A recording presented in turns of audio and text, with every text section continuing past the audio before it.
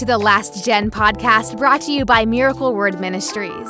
These episodes are specifically created with students in mind. More than ever before, we must know why we believe what we believe, build strong faith, and stay on fire for God. We know that Jesus is coming soon, and we're going to live like this is the last generation. Are you ready? Let's go. Welcome back to all of our regular listeners and all of our guest listeners. Welcome to the Last Gen podcast. Welcome to Last Gen Youth. My name's Alex Iaquinto. If you don't know me, I'm a nobody. I'm a nobody, and he's a somebody. You know what always ticked me off? Already going down rabbit trails. Good Lord. You know that there was a song that came out a couple years ago, and it's just so lame, but it's like, you always see like Christian TikTokers like standing in front of a camera, like mouthing the words, like they're pretending to worship. It goes, "I'm just a nobody trying to tell everybody about somebody who saved my soul." We're all unworthy. I'm just a nobody. Anyways, if you don't know me, my name's Alex. How, you ask, am I connected to Miracle Word Ministries? Well, if you didn't know this, Evangelist Ted Shuttlesworth Jr. and Carolyn Shuttlesworth are my uncle and aunt. And I love them very much. And we're connected to Miracle Word Ministries. Last Gen Youth is the youth branch of Miracle Word Ministries. And let me just tell you, lots of things are going on. I don't want to like take up a ton of time in the intro letting you know about everything, but obviously we release a weekly podcast. We do lives. Obviously, you know, it's been a little bit infrequent in the past 2 months and coming up in the next couple of weeks, but that's just because I'm living in Texas and my schedule is nuts. But let me just tell you, within the next couple weeks, things are going to be ramping up, and you don't want to miss it. I would tell you now, get involved, man. I just got excited, like just now, thinking about like all that's about to happen. But we're still doing things now, so get connected. So that means like we're doing obviously the podcast. Check out the Instagram. We do stuff on that. We're actually doing Friday morning Bible study. If you didn't know, every single Friday morning at 7 a.m. Eastern Time. 7 a.m. Eastern Time. That's on the East Coast for all of my smart people. For me, it's 6 a.m., but people are getting up all across the country, and what we're doing is we're studying the Bible together over Zoom, and we're learning not only like how to study the Bible, but we're tackling doctrines of the Bible. You know, because my thing was, you know, a lot of times it's hard for young people when they get saved or when they start going deeper into the things of God. They open the Bible and it's intimidating sometimes to them, and it's so important that we don't just get into the process of just like reading a verse just to be encouraged. Now, listen, you know, the Bible is encouraging, and I think a lot of the times an overemphasis is put on. Like in youth group and stuff like that, just like these one-off verses that are encouraging. Like a pastor will get up and say, "How many know, you know, Philippians 4:13, I can do all things through Christ," you know, misquoting it anyways, or, you know, out of its context, but still quoting it. "You can do all things through Christ who strengthens you." Amen. So that's your subject for the week. I want you to study that verse. And while that's good to study verses, it's so much more important to study doctrines. What do I mean by doctrines? Doctrines are the basic fundamental teachings of the Bible. The basic fundamental teachings of the Bible. What good does it do you to know Philippians 4:13 if you don't even know why Philippians 4:13? What good does it do you, Acts 1:8, you shall receive power. After that, the Holy Ghost has come upon you and you'll be my witnesses. What good is it for you to know that without knowing why? Why will you receive power? How will you receive power? What's the theology behind it? And so, I mean, take that verse, for example. That's talking about the baptism of the Holy Spirit. And this past 4 weeks or 5 weeks, we've been tackling the topic of the baptism of the Holy Spirit. We've been going over, we have a reading plan, 7 chapters, 1 chapter a day of Acts, and we got through it, and it was powerful. Oh, remind me to tell you an amazing testimony. Not like remind me, because I know I can't hear you, but so yeah, I'll tell you this testimony. I'm telling you, man, this is powerful. This is powerful. Miracle testimony from Friday morning Bible study. But so jump on. You're really missing out if you don't wake up early and get on, because powerful things are happening. Went over the baptism of the Holy Spirit. This coming up Friday. It's Tuesday now when you're listening to this, most likely. If not, it's Wednesday, Thursday. But this coming up Friday, July. What is it going to be?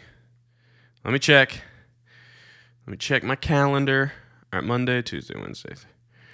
This Friday, July 29th, we're going to be we're starting a new subject, divine healing. And man, am I pumped for this. I'm preparing hardcore for this, and I'm very excited. We're also doing a massive giveaway, so stay tuned about that. And it's only for the people that are on Friday morning Bible study, so you don't want to miss it. If you want all the information, go to miracleword.com/lastgen, and all the information is there with all the Zoom ID and passcodes. Let me tell you this testimony before we get into it. I want to read this to you. So she gave me the permission to share this on the Instagram and everything. And man, when I saw this, when she told me this, I got shouting and running and dancing. A miracle testimony. And I'll read it to you. There's this girl named Chloe, and she's probably listening right now. So hey, Chloe. She just started going, joining the Friday morning Bible studies. She hadn't joined before, and she said that she had tried Bible studies before, and they just weren't her thing. And so she was kind of reserved about, she didn't know whether she wanted to try this, but she got on, not last week, the week before last week. So not this past Friday, but the week before. So she got on, we did the Bible study, it was powerful. We ended up, we finished Acts, and we always pray at the end. We always pray together for prayer requests, and we just believe God together. And so when I asked for prayer requests at the end, she spoke up and she said, do you mind praying for my surgery that's happening this week? And she said, would you pray that God, gives me peace through the surgery?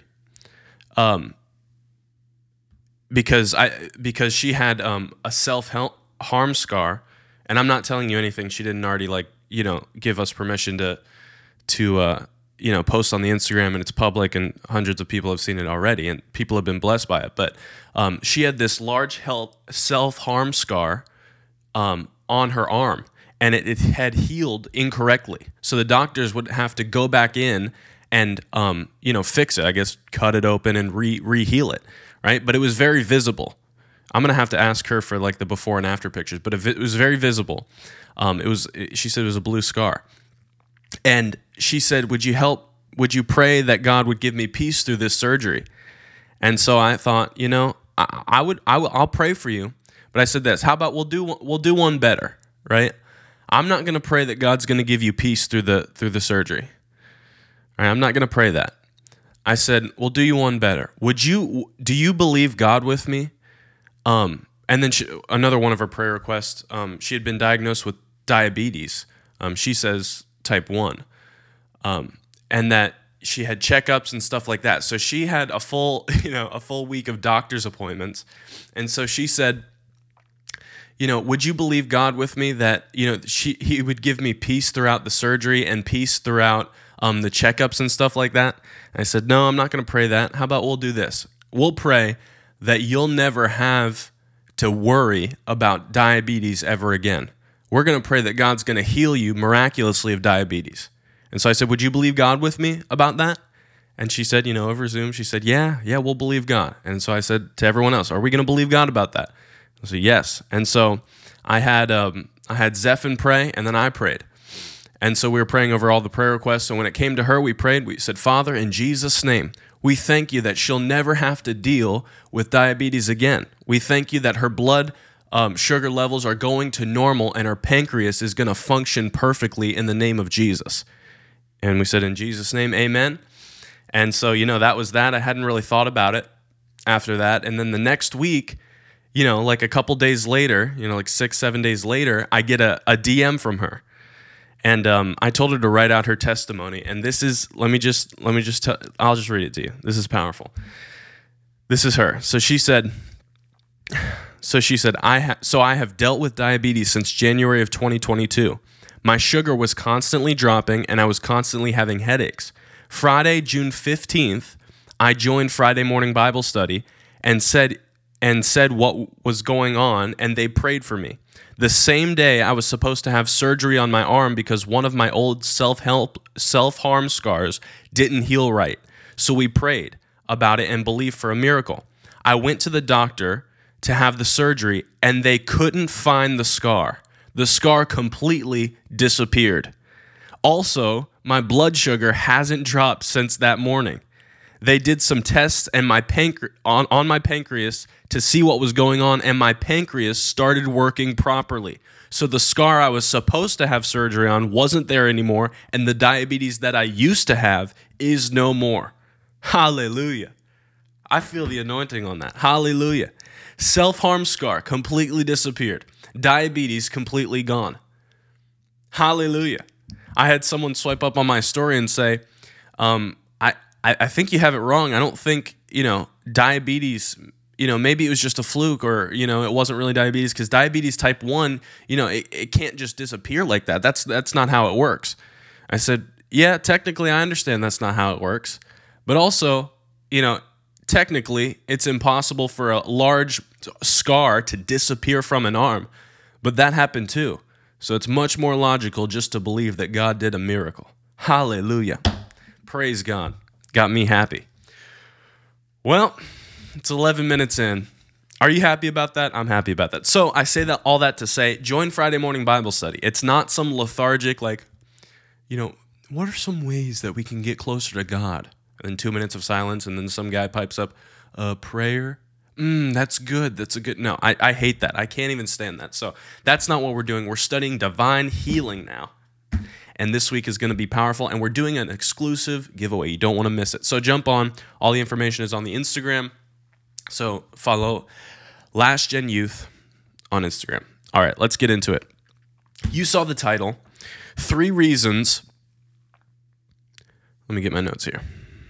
3 reasons you should read the Old Testament. Maybe I title it 3 Reasons You Should Study the Old Testament, or why reading the Old Testament is more important than you think. 3 reasons. Ready?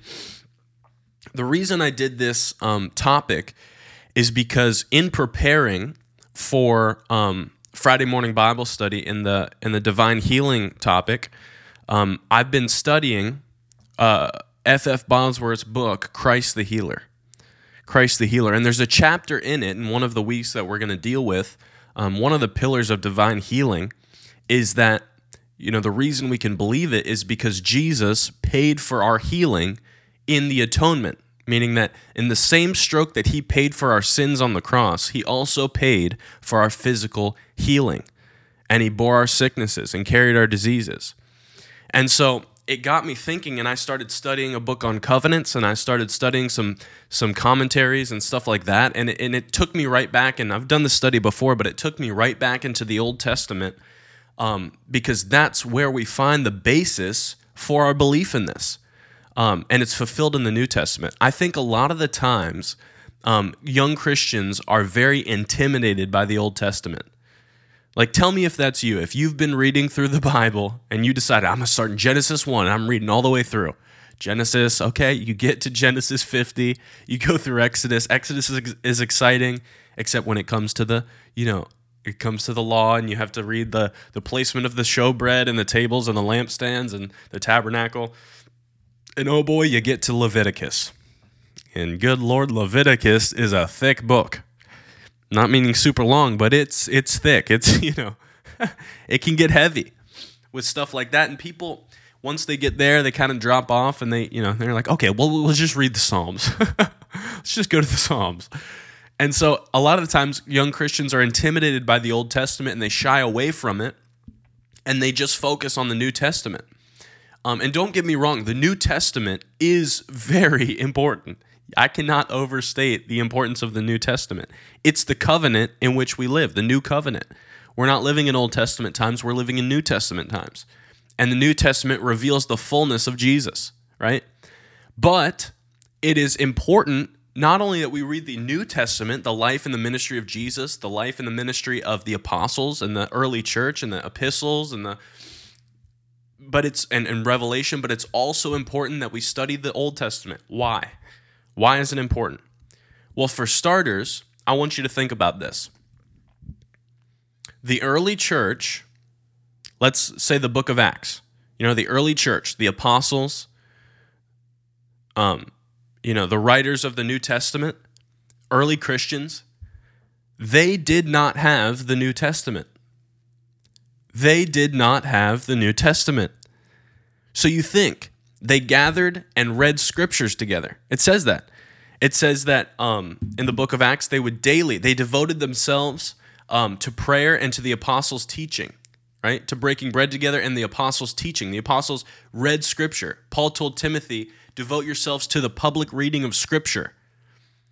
And so you ask, okay, scripture, what is that talking about? Is it the New Testament? No, the New Testament hadn't been written yet or was being written. So what is he talking about? He's talking about the Old Testament. Early Christians only had the Old Testament. And I heard Benny Hinn say this one time. He was doing a study on seeing Jesus in all 66 books of the Bible.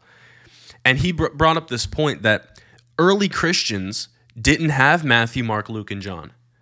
I mean, they had oral stories, they had oral traditions, and maybe they even had written stories and some copies of it, but they didn't have the fullness of the Bible. They just had the Old Testament. So they had to see Jesus in the Old Testament. They had to see Jesus in the Old Testament. And you say, what do you mean see Jesus in the Old Testament? He wasn't born until 0 BC or whatever it is, 5 BC, whatever you want to believe. Or 5 AD, not BC. What do you mean? Jesus wasn't in the Old Testament. Well, yes, he was. Jesus, first of all, Jesus was there in the beginning. John 1:1. In the beginning was the Word, and that's Jesus. And the Word was with God, and the Word was God. Right? And so Jesus has been there since the beginning, and you can see him throughout all books of the Bible. You don't have to get to Matthew to start seeing Jesus. In every book of the Bible, Jesus is revealed. The Old Testament is always pointing towards the cross. Everything in the Old Testament points towards the cross. Every prophecy, every poetry, every poem, every story, every narrative, every symbol, it all points towards the fulfillment of what Jesus did in his first coming and in his second coming. So, it's important that we understand, the Old Testament. And I give you 3 reasons. There's 3 reasons you should read and study the Old Testament. 3 main reasons. And this can be a hefty topic, but this gets me excited. This is one of the things that gets me excited. Like, there's always something that a minister could tell you is near and dear to their heart. And some of these things that I'm about to tell you are very near and dear to my heart. It's one of those topics that gets me excited and gets me shouting, gets me running. So I'm going to share that with you, and I hope by the end of this, I can impart. There's a plane flying. I hope by the end of this, I can impart the love that I have for the Old Testament to you. I don't believe that the Old Testament is antiquated and out of date. I don't believe that it's unimportant because we're not under the law, brother. Yeah, we're not under the law. But the law was to point towards Christ. And you can see Jesus in the Old Testament. And there's still Old Testament promises that pertain to you. So, and it helps you understand the New Testament so much better. And we'll get into that. So, 3 reasons you should read and study the Old Testament. The first reason, if you're taking notes, the first reason you should read and study the Old Testament, number 1, typology. Typology. Typology. Typology. And you say, what does that mean? What is typology? Well, typology, if you've ever been to Bible school or whatever, they teach you in Bible school on the subject. Typology just means the study of types and shadows of what is to come. And if you're still confused, a type and a shadow is something that is a symbol in the Old Testament, right? It's revealed in symbolism. It's revealed in, it's not very clear, but it's prophetically pointing towards the fulfillment of it, the fullness of it.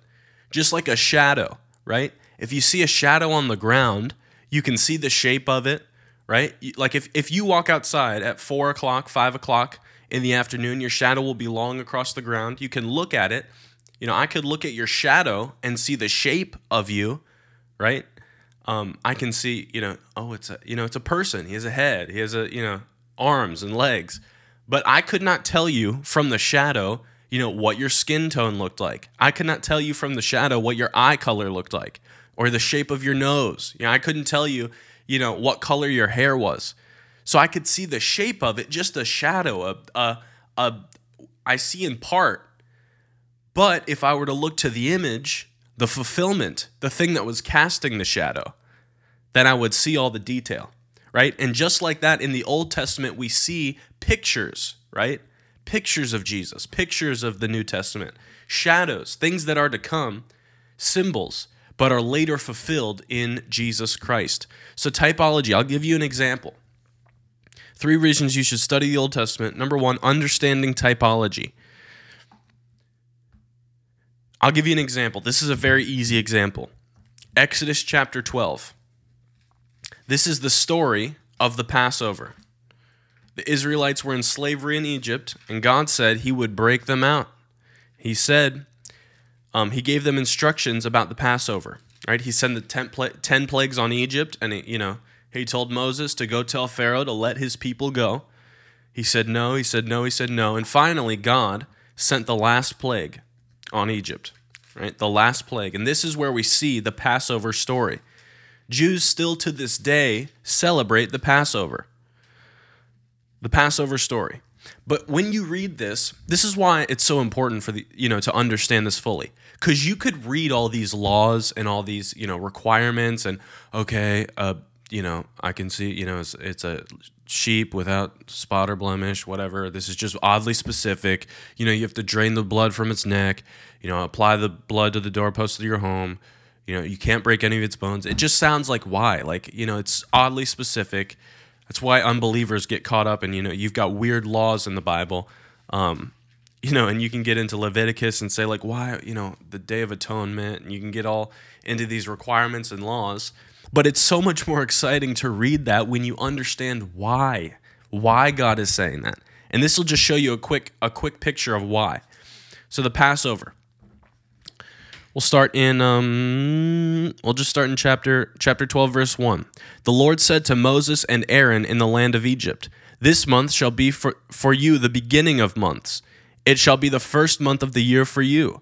Tell all the congregation of Israel that on the 10th day of this month, every man shall take a lamb according to their father's house, a lamb for a household.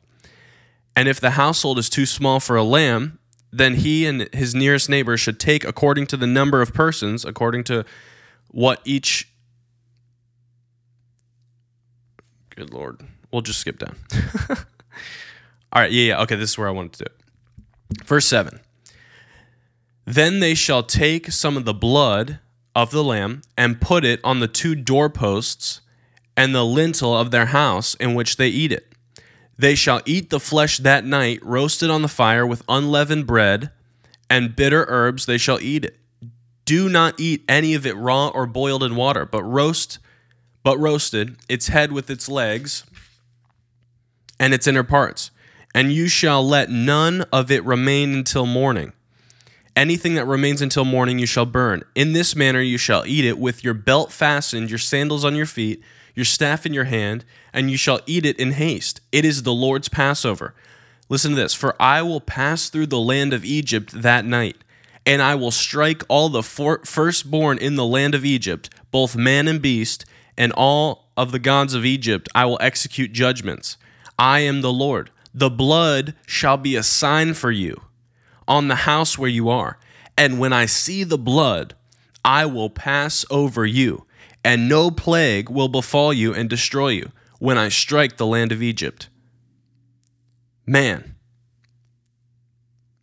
that's powerful. When I see the blood, I will pass over you. And so you could read that and think that's oddly specific. Why all those requirements for the lamb? Why does it have to be spotless? Why does it have to have no blemishes or no spots on it? Well, the reason is God is showing a shadow and a type of what is to come.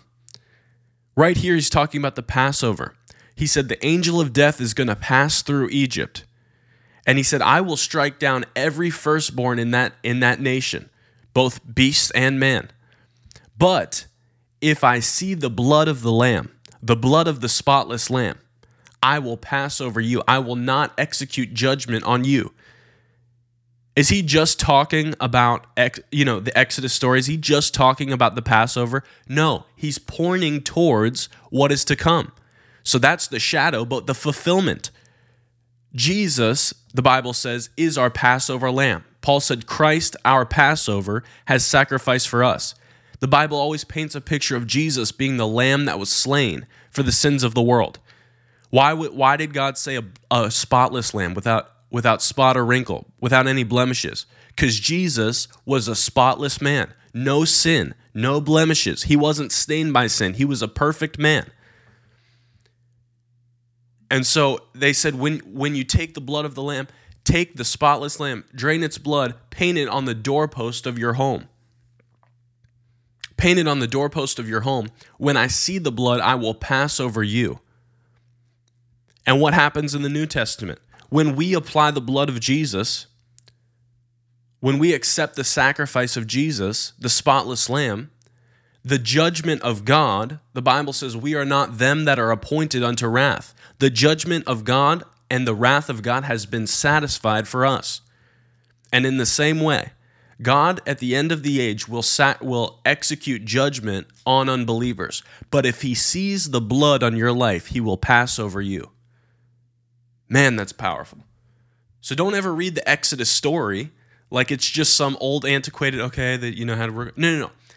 He's speaking, he's pointing towards the ultimate sacrifice. We're not talking about a lamb anymore. We're talking about the King of Kings who became a lamb, led to the slaughter. And the entire Exodus story is one of my favorite books in the Bible because the whole thing is a picture of salvation. If you look at it, think about this. Think about this. Get this. Get this in your spirit. Get it in your mind. The whole Exodus story, right? The Israelites, God's chosen people, were in slavery in Egypt. What does Egypt represent? Egypt represents the world and sin. Israel represents believers, right? And God raised up Moses as a deliverer, right? Think about even Moses. Think about this, man. I know it may be getting deep, but think about this. Moses, at the beginning of his life, right? Pharaoh tried to kill all the newborns. And Moses' life was spared. His mother put him in a basket, set him down the river, right? And he grew up in the house of the world, right? He grew up in the house of the Pharaoh. In the same way, Jesus, when he was born, God raised up a deliverer, the final deliverer. Herod tried to kill all the babies. His life was spared. He grew up in the house of the world. He grew up just like us, as a human just like us, had temptations just like us. And what happened with Moses? God raised him up to do miracles, signs, and wonders. What happened with Jesus? In his earthly ministry, miracles, signs, and wonders. Moses, God used him to set Israel free. Jesus, God used him to set people free from the bondage of sin. And what did God do with Israel? He brought them out of Egypt. He brought them out of slavery and brought them in to the promised land. What did he do with Jesus? He used Jesus. He brought us out of the world. He brought us out. You've been translated from the kingdom of darkness into the kingdom of his dear son. So you see, there's a duality in Scripture. You always have to see that. You can't just read it as a one-off story. Ask yourself in the Old Testament, what is this pointing to? What is the symbolism here? Always understand when you see, a lamb in the Old Testament, most likely it's pointing towards Jesus. When you see blood, it's talking about covenant, right? So Exodus is a huge picture of salvation. And I love what it says in the book of Psalms. Speaking of Exodus, the Exodus, when God brought the Israelites out of Egypt, he said he brought them out with silver and gold, and there was not one feeble among their tribe. Well, right there we see a picture of salvation. He brought them out, right? That's salvation. With silver and gold. That's the blessing, the prosperity of God. And there was not one feeble or weak among their tribe. That's the healing of God. And so you see the atonement in the Old Testament. You see the cross in the Old Testament. Okay, get this. Hold on, listen. Okay, I'm not done. Listen. We'll move on from this. I know time's short. I understand. We're already at 30 minutes. But how many, y'all know the story of the prophet Balaam and the king Balak. Well, Balak the king, he was an evil king. He tried to get Balaam to curse the people of God. And he said, I want you to curse the people of God. And Balaam said, I have to inquire of the Lord first. And so he went up on a mountain and he looked down on the camp of Israel. And he said, Lord, he tried to curse them. But the Lord said this to Balaam. He said, I've found no fault with my people. He said, the Lord has blessed them, and no one can reverse it. And Balaam said to Balak, I cannot curse what God has blessed. Many of you know that story.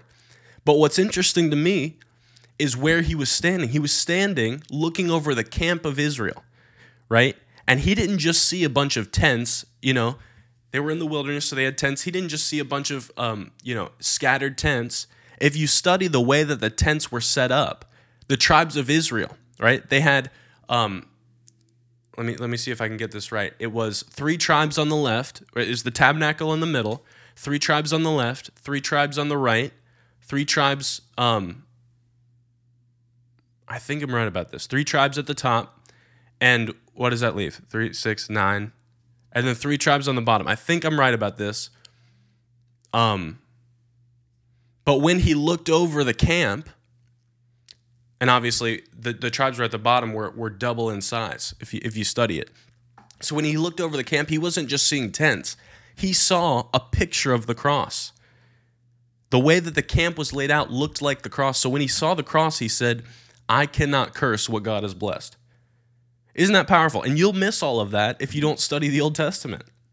You'll miss all of it. One more, because I can't get off this. One more typology. Many of you know the story of Jesus talking to Nicodemus, right? Nicodemus comes to Jesus in the middle of the night in John chapter 3. We'll turn there real quick. And this is where we get the famous verse, John 3:16. For God so loved the world that he gave his one and only son, right? We quote that all the time, but Nicodemus, let's read it.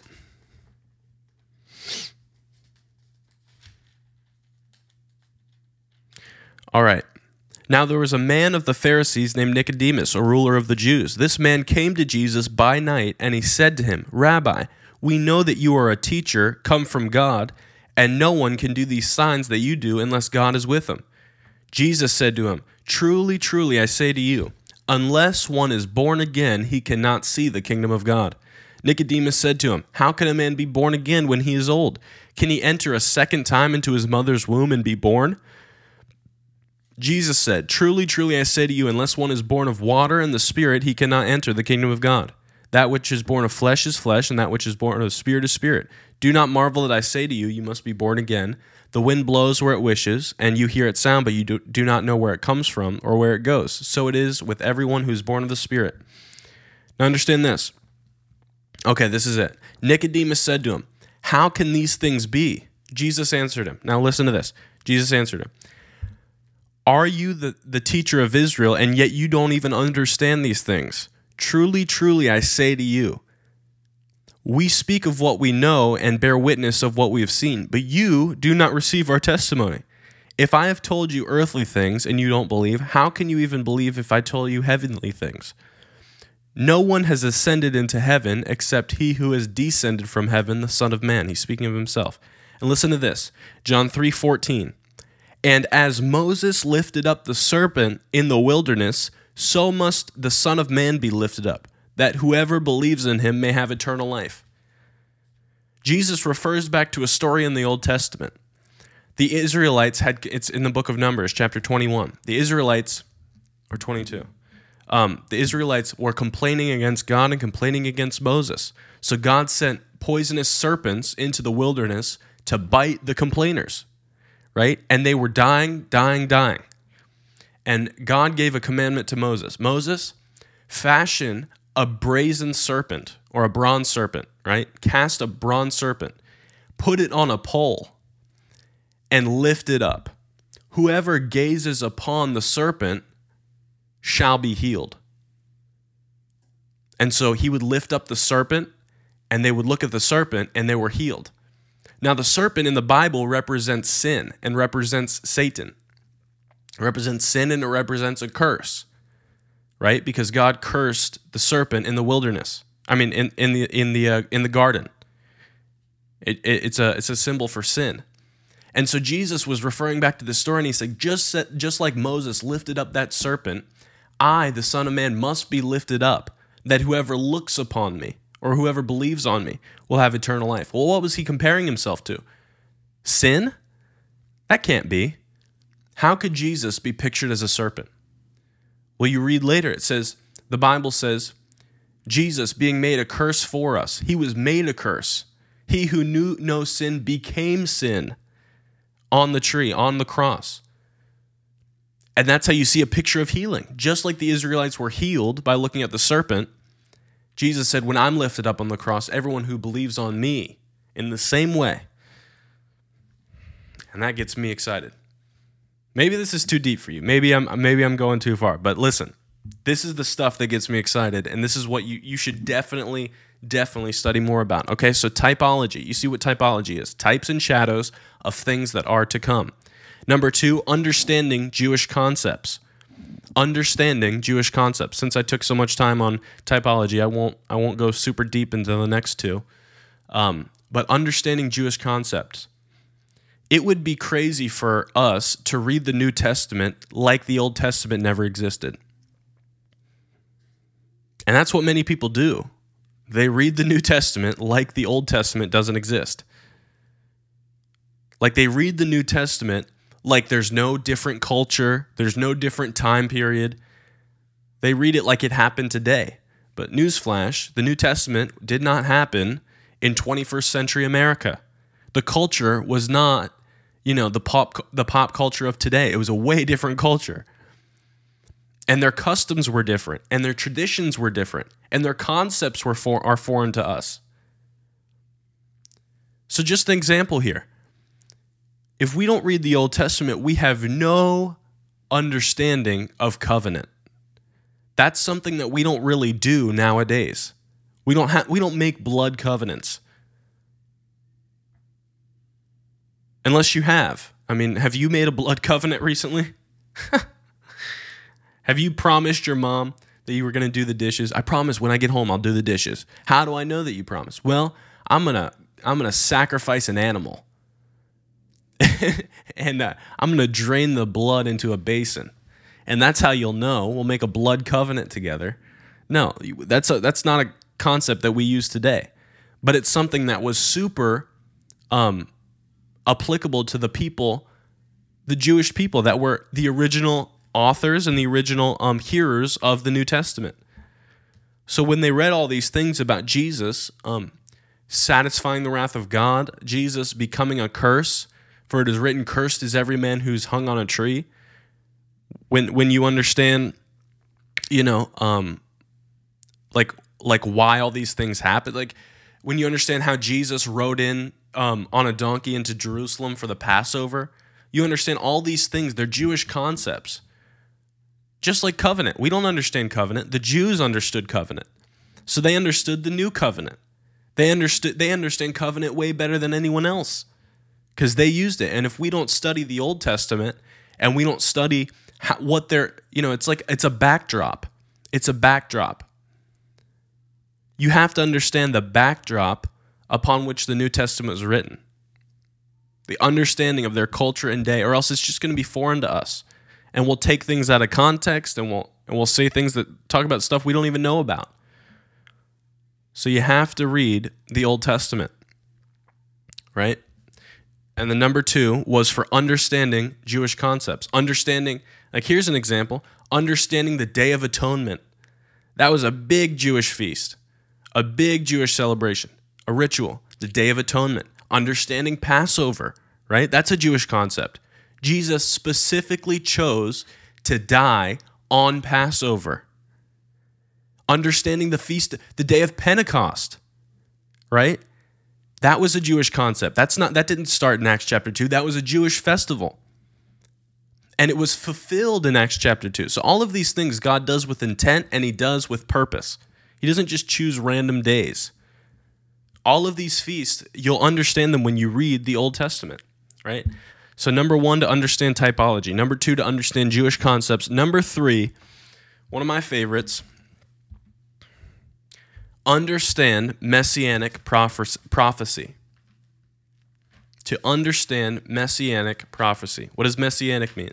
Pertaining to the Messiah, Jesus. There's a ton of prophecy in the Old Testament that points towards Jesus. And like I said, this is all they had in the early church. They didn't have Matthew, Mark, Luke, and John. They just had the Old Testament. So they had to see Jesus, they had to see the promises, they had to see the prophecies, and they had to understand it. That's why anytime you see someone preach in the book of Acts or in the New Testament, they quote Old Testament scriptures. It is what is fulfilled, right? Just like Peter, who stood up on the day of Pentecost. They're not drunk as you suppose, but this is what was spoken by the prophet Joel. This is the fulfillment of it. That's prophecy.